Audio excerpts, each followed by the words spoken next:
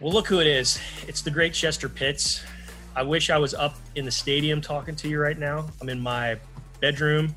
You're at work at the office because you're an essential employee, and we're going to get to that in a moment. But first things first, how are you doing? You know what? I am blessed. I am doing just fine. I have found a way to steer clear and stay out of the way of the virus thus far. Yeah. Continue to do my best to beat it back and wash my hands and sanitize and clean. And really, that's all that you can do. Now, a lot of people know what you do, but I don't know that everyone knows what you do.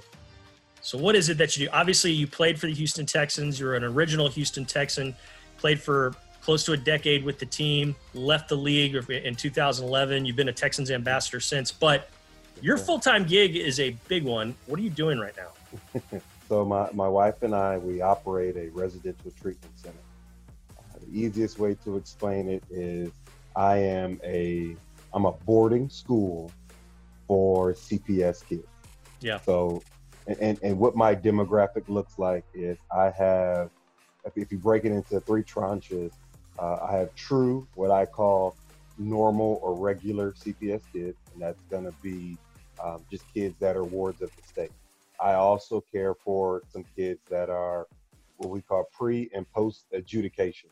And what that means is the last step or the last chance before the judge sends them to juvenile, or I'm the first step out after they have done their time and the judge says, okay, I'm going to give you an opportunity to go back home, but we're going to start you off in an environment that just has greater walls, has greater security, to keep you a little tighter and a little more focused. And then my third set of young ladies that we care for are victims or survivors of sex trafficking or human trafficking. So those are my three class of young ladies that we care for here at the center. So how has this all affected you guys? Because I mean, that's a bunch of people in one confined setting.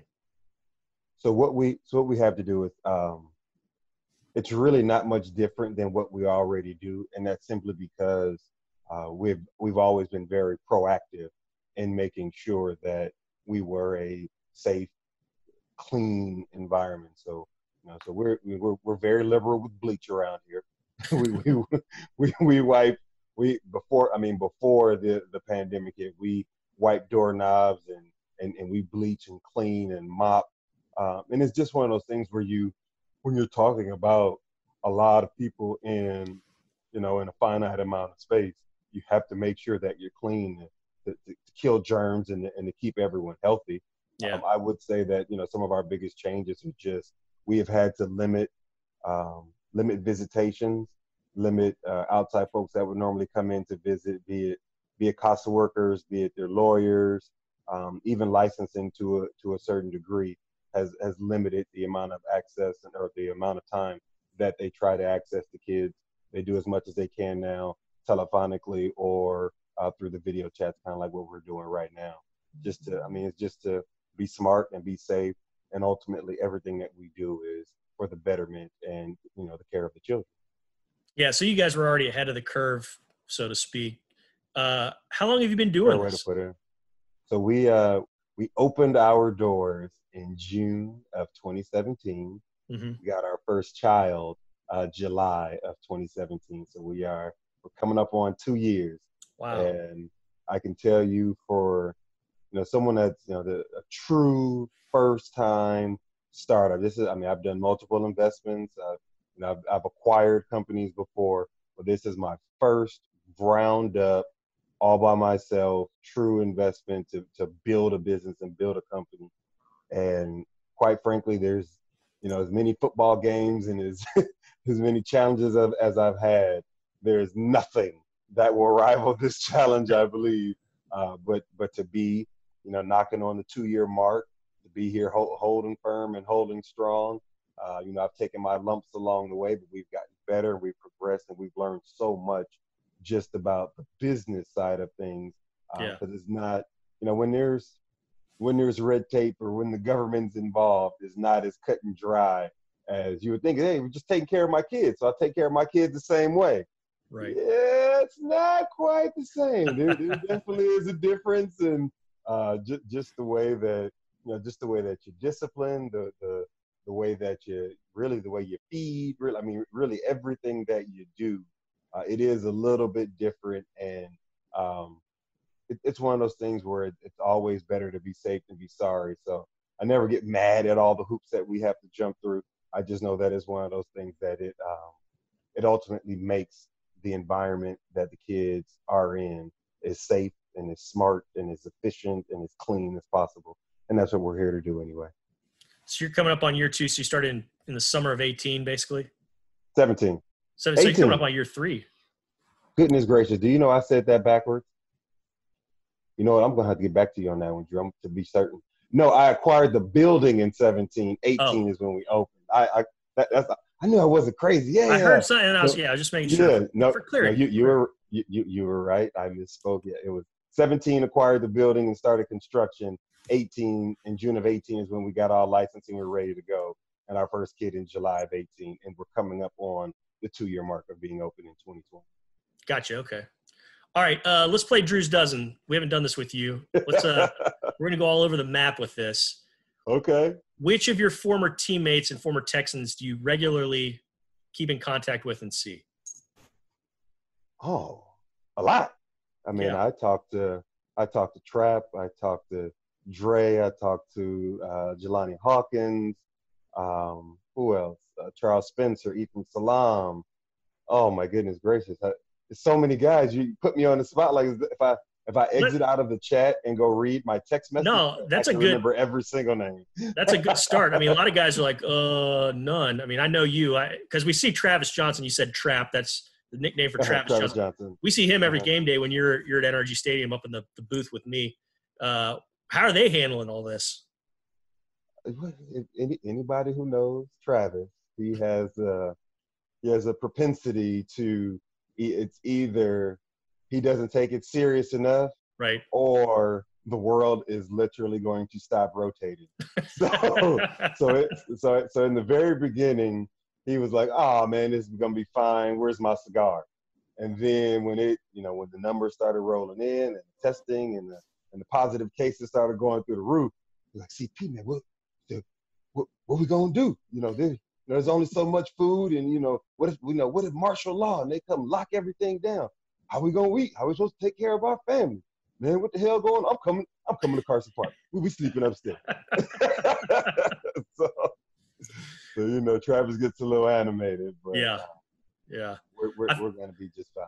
You also mentioned Dre. I follow Andre Johnson on Instagram, and it looks like he's doing okay, because he had in the last week or so, he had this picture of like lobsters and like he had this. Saw that too, right? Smorgasbord. I was like, man, I want to go isolate with that guy, man. He's eating well. You should have seen. I should screenshot and send you the nasty text message I sent him asking where's my invite. I was like, just pack it up, put it in the bag, spray with some Lysol, and put it out in the driveway, and I'll come pick it up. We'll keep our social distancing, but where is mine? I'm like, how you over there eating good, man? I know. It looked absolutely fantastic, didn't it? That was amazing. Okay, so you're doing well. You're keeping in touch with a lot of your former teammates. Tell me the loudest game you ever played in as a Texan. Could be at NRG Stadium, could be on the road. Loudest game as a Texan, because I know you played in Seattle.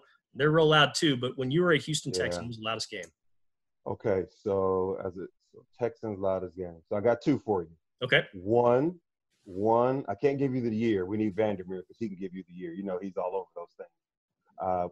When we played the Kansas City Chiefs. Okay. That I can't remember what year it was, but I want to say it was like 04, 05, 06, somewhere around there. And the first time I heard the Chiefs chant, and it ripped through the stadium, and there were a couple big plays that the Chiefs had that were ridiculously loud. So that was my loudest road game as a Texan. Didn't Marcus Coleman have like a long pick six in that one, maybe? Yes, it was. Yeah, so, and we absolutely won the game, but it was really loud in that stadium. Shout out Marcus Coleman. Yeah, MC, I love you, baby. MC42.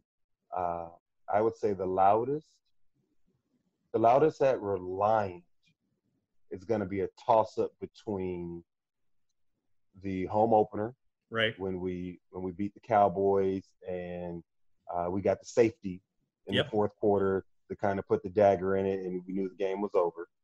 And then the second loudest was it was the game where we beat the Colts for the first time in 2006, I believe.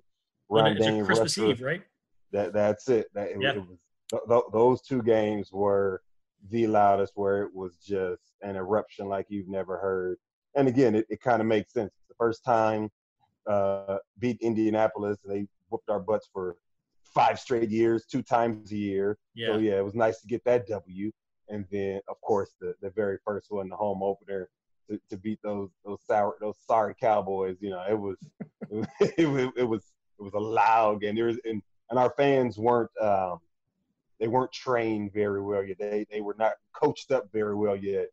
They screamed and yelled whether we were on offense or whether we were on defense. Right. They hadn't learned that you're only supposed to be loud when the defense is on the field, so your offense can hear, so that all the linemen don't jump off sides. Man, that's bananas. What was the smoke like before? How did you deal with the smoke in that one? Because they saw fireworks in that opener, and I remember a lot of guys talking afterwards about how smoky it was in there. What was that like? So we were a work in progress. We were there were rookies on the field, and there were also rookies that were in charge of the fireworks, the smoke, the tunnel, the bull, the whole nine. Yeah. And it was, frankly, that smoke didn't dissipate until probably halfway into the second quarter. It was, the stadium was smoky. The folks that were sitting up in the rafters, they had a rough go just trying to see the field, because we didn't account for the ventilation. And I think also I don't want to say that there was more powder needed, but we went all out. It was the first game, so they definitely packed in as much powder for the fireworks and smoke, and the bull was breathing all kind of smoke. We might as well have been full on barbecuing in the stadium, just because it was a heck of a time. But again, it's all a part of it. It's all a part of it. It's a young franchise. Everybody's new. You just brought up barbecue. On a current game day, you're up at every game. You and I do the pregame, the halftime shows, all that stuff. Do you get to tailgate at all on game days now for the Houston Texans?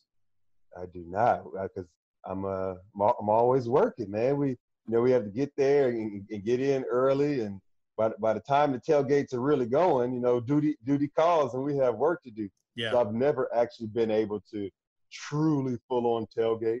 There've been a couple times when I did early morning appearances. Yeah. But when you're doing an appearance on a 12 o'clock kickoff, and the appearance is at 8:30 in the morning, the engines for most folks haven't got revved up yet. They're still kind of yawning, and they're still kind of setting up. So it's not all the way ready to go just yet. All right. So we do the pregame show, and then we split. I go down to the field and do some game show stuff. You go up to which is awesome, by the way. Well, thank you. Which is awesome. I absolutely love it. Bringing that in stadium fun experience, and I know the fans absolutely adore it. So I got a little guy smiley in me, so it's the old Sesame Street game show host. But you get to go up to the president's suite, Jamie Roots' suite, and he's always kind of got a bunch of celebrities, local bigwigs, international bigwigs cycling through from time to time. Who's the biggest star you've ever seen, and what was that like in that suite? Oh, well, frankly, if you just think about it, every single performer, or what's the game? What's it called? The halftime entertainment. No, the pregame captain. What's that thing? Oh yeah, called? Home field advantage captain. Yeah. The home field event. Every single one that we've ever had has always come to the suite. The only thing that we haven't had come to the suite every time was the person that sang the national anthem. Oh, so yeah. Yeah, so if you go through the list of all the halftime, performances from Lil Jon to Outkast, Sleepy Brown, Big Boy, Simone, Big Boy to Simone Biles, Yeah. I mean, you name them, they all have come by, and everyone what's really been kind of a testament is every one of them have been really like salt of the earth. They still breathe oxygen, although they were, they live in the clouds and they were uber celebrities. They still were very, very humble, very down to earth, very, just kind of talkative to everybody. So it was really cool for that to happen and be able to meet some of those folks. Really nice people. Yeah, I think a football game kind of has a way of disarming people and sort of bringing them out, and kind of breaking down whatever perceived wall or barrier that might have been there. You know what? I would absolutely agree with that, and I would say part of it might be because the celebrities that everybody's there to see are actually down on the field, so you might want to chill out and relax. That helps. Yeah. but also when you're in, Mr. Roots, when you're in the president's suite, it is a closed, protected environment. So you can relax, you can be yourselves, you can enjoy your time with your guests and your family.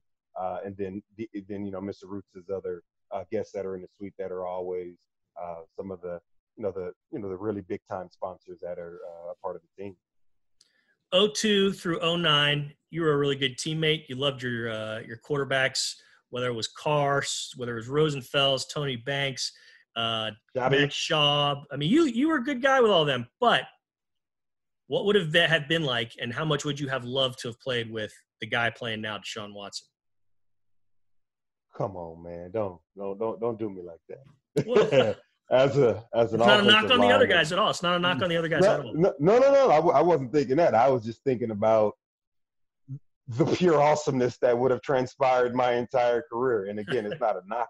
It's not a knock against others, but it's it's great. Think about it. I had Andre Johnson. So just imagine if I had a Randy Moss and an Andre Johnson. Yeah. I got to have Arian Foster for 1 year, Dominic Williams. I had good running back. But imagine also having Adrian Peterson. But to be able to go out there and take that field and block your DW4, not only would it have just been a flat out honor, it would have been kind of the dream of any offensive lineman. Yeah. He has all the same pocket skills, and if not more, than all of the pocket passers you described. But he also has the Michael Vick escapability, the Randall Cunningham, just pinch your guy. Just slow him down a little bit, and the guy's going to find a way to make a play. When you have quarterbacks like that, any play, anytime, you can go. Any play, anytime. That can be what, offensive phrase is 88 and out the gate. So that means no matter where you are, if you're one play home run type of player on the field, when you have a one play home run type of guy on the field, at any time it can happen. And just the amount of the fun, the ability to celebrate and dance and really kind of some of the cool celebrations that you see now that that the NFL allows now, to be able to do that back then too would have been. I mean, just think about the level of fun that you truly get to have and kind of let it rip every Sunday. So it would have been awesome, to say the least. You just brought up Randall Cunningham. Who's your all-time favorite retired NFL player? Ooh, all-time, any position? Any position. Oh man. Because you grew up in San Diego. Yeah. So here's my thing. It's gonna have to be two. One is Walter Jones, the greatest offensive lineman to ever play the game. Okay. It's not a question. It's not a conversation. There is no discussion. Walter Jones is number one. Better than Anthony Munoz? Yes. No question. Pull up the tape. I'll bet the farm on it. Not even a conversation. And Anthony Munoz was great. But Walter Jones was truly in the class by himself. Right. And then, of course, San Diego, Junior Seau. Yeah. The way that man played the game, his commitment to the game, his ability, tenacity, he never let up. The man was 38 years old, running around on the field like he was 22. And the fact that he he was able to maintain kind of his conditioning and maintain his body for so long. It was impressive the way the man played the game. And God rest his soul, but he was a hell of a player. Yeah. You guys, your NFL careers overlap. You were in the league same time as him. Had you ever met him? Did you get to interact with him much? Just so when I was at San Diego State, there was one time where we got to go to the Chargers game. We just got to say hi and shake hands to the players just for a hot second. But my rookie year, I think our second or third game. It was the second game. It was the week. It was the week after the count. I remember this one. It was not good. It was not good at all. Junior Seau destroyed us. As good as the Texans were the week before, they were that bad and overmatched the next week. Life comes at you fast. You're only as good as your last performance, and you're really only as good as your last play. And always remember that. But I got to talk to Junior after the game, and he remembered me. He was like, "Man, I remember you, San Diego State, man. Oh, that's good cool. job, congratulations, man. Keep battling, keep fighting." And then because I don't have a very good Polynesian, Hawaiian, Samoan accent. I don't have one of those. But he always had a little bit of an accent. So the way he said "good job" and "great job, buddy," but he was just always super positive.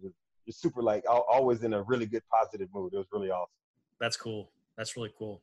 All right, let's talk some coronavirus. What is a guilty pleasure you miss now that this has all come into place and we've been on this self-quarantine, lockdown, so to speak? Well, I don't want to call it a guilty pleasure, but I think I just miss being able to say what's up to people in public and shake hands and sweet old ladies that see me and recognize me from TV giving me a hug. I think that's what I miss the most is just the. Are you a people person? Am I getting that right read off of you? Or there's a decent chance. I'm kind of high on people, and I enjoy humans, and I'm very much okay with people. For those of you wondering, anytime I walk more than 100 yards with Chester Pitts, Chester gets about 5-6 yards before somebody's talking with him.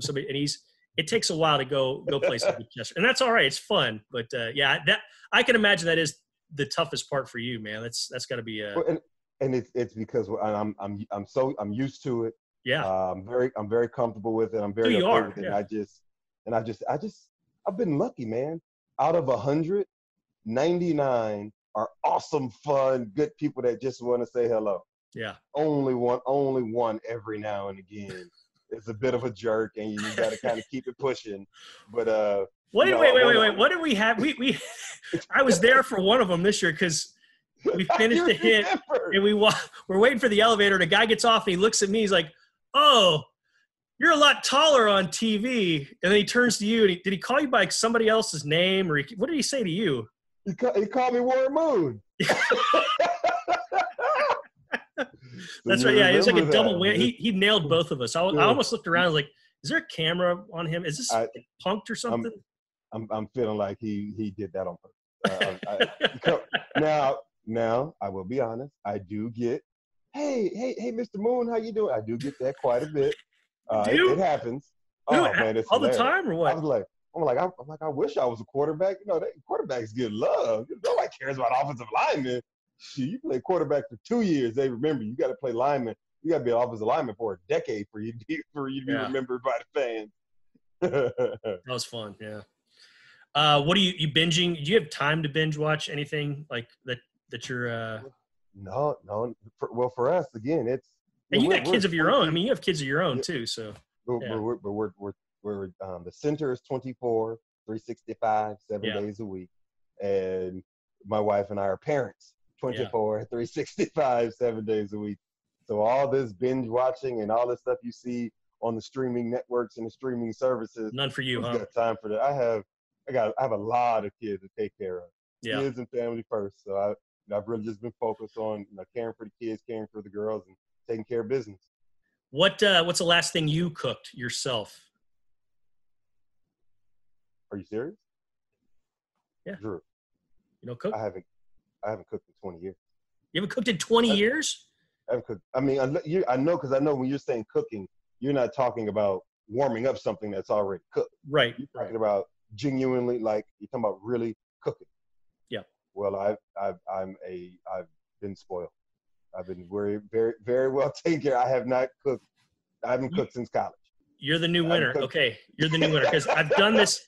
I ask this question to pretty much everyone I do this with, and most people, it's like last week, yesterday, a few days ago. Taiwan Jones had been the champion before you. It had been 3 years Mother's Day since Taiwan Jones said he'd cooked anything. But you're saying 2 decades, man. That's you're going back to your college years. Well, you got to also remember, my wife and I have been together since college. Yeah, that's true. So she, she took care of me way back then, and she's continued to take care of me for 20 years, 21 years now. Yep. 22 years now. 22 years, yeah. 22 years. 22. All right, let's top this off. Let's top this off with 2 last Texans questions. Okay. Offensive line for 2020, what's got you most optimistic about what you see there? The biggest and best that I see is I'm expecting health, and I'm expecting continuity. And when you have injuries and you have to shuffle and you have to move around, you lose that ability to in an offensive line room, what we call being able to grunt and being able to know what the guy next to you is thinking without having to say it. Right. And when you're allowed to minimize communication on the field, you're just much better players, because it's so loud. It's really hard to communicate anyway.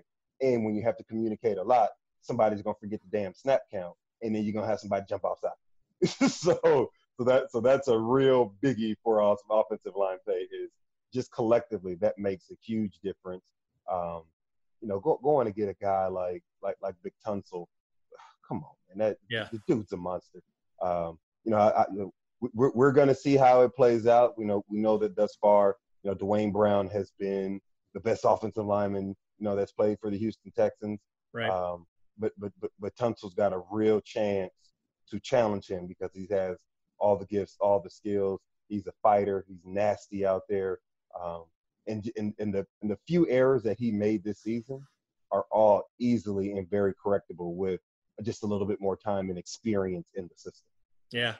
Yeah, you bring up that continuity, the communication, and now you've got it with 4 guys in Tunsil, Martin, Howard, Sharping, 4, and probably Fulton too. But those 4, that's all 4 of them are first or second rounders. So that's the talent level is higher, and the communication should be better. So yeah, good things coming. So the final question is, obviously lots of changes on offense, but with what you just mentioned in mind, where do you see Deshaun Watson going in 2020 as far as on the field within this Texans offense? Well,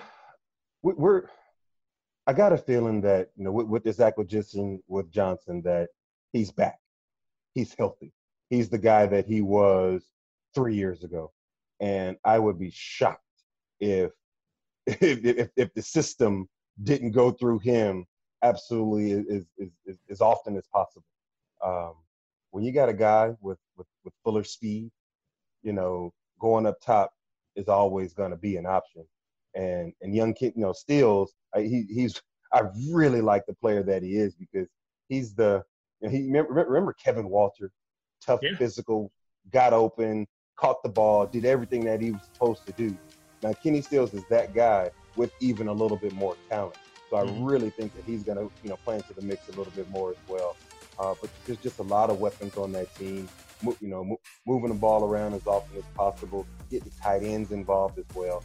All that ties in, and I expect the sky to be the limit for Houston Texans offense next season. There's just no doubt about it. Chester, if I was near you, I'd give you one of those big bro hugs. I miss you. Big bro hugs. I hope you're doing great. I really appreciate the time. I know how busy you are. You're doing the Lord's work over there and doing great stuff. You, and you and your family stay safe. Stay safe over at the place. And we'll talk to you again real soon. Sound good? Yeah.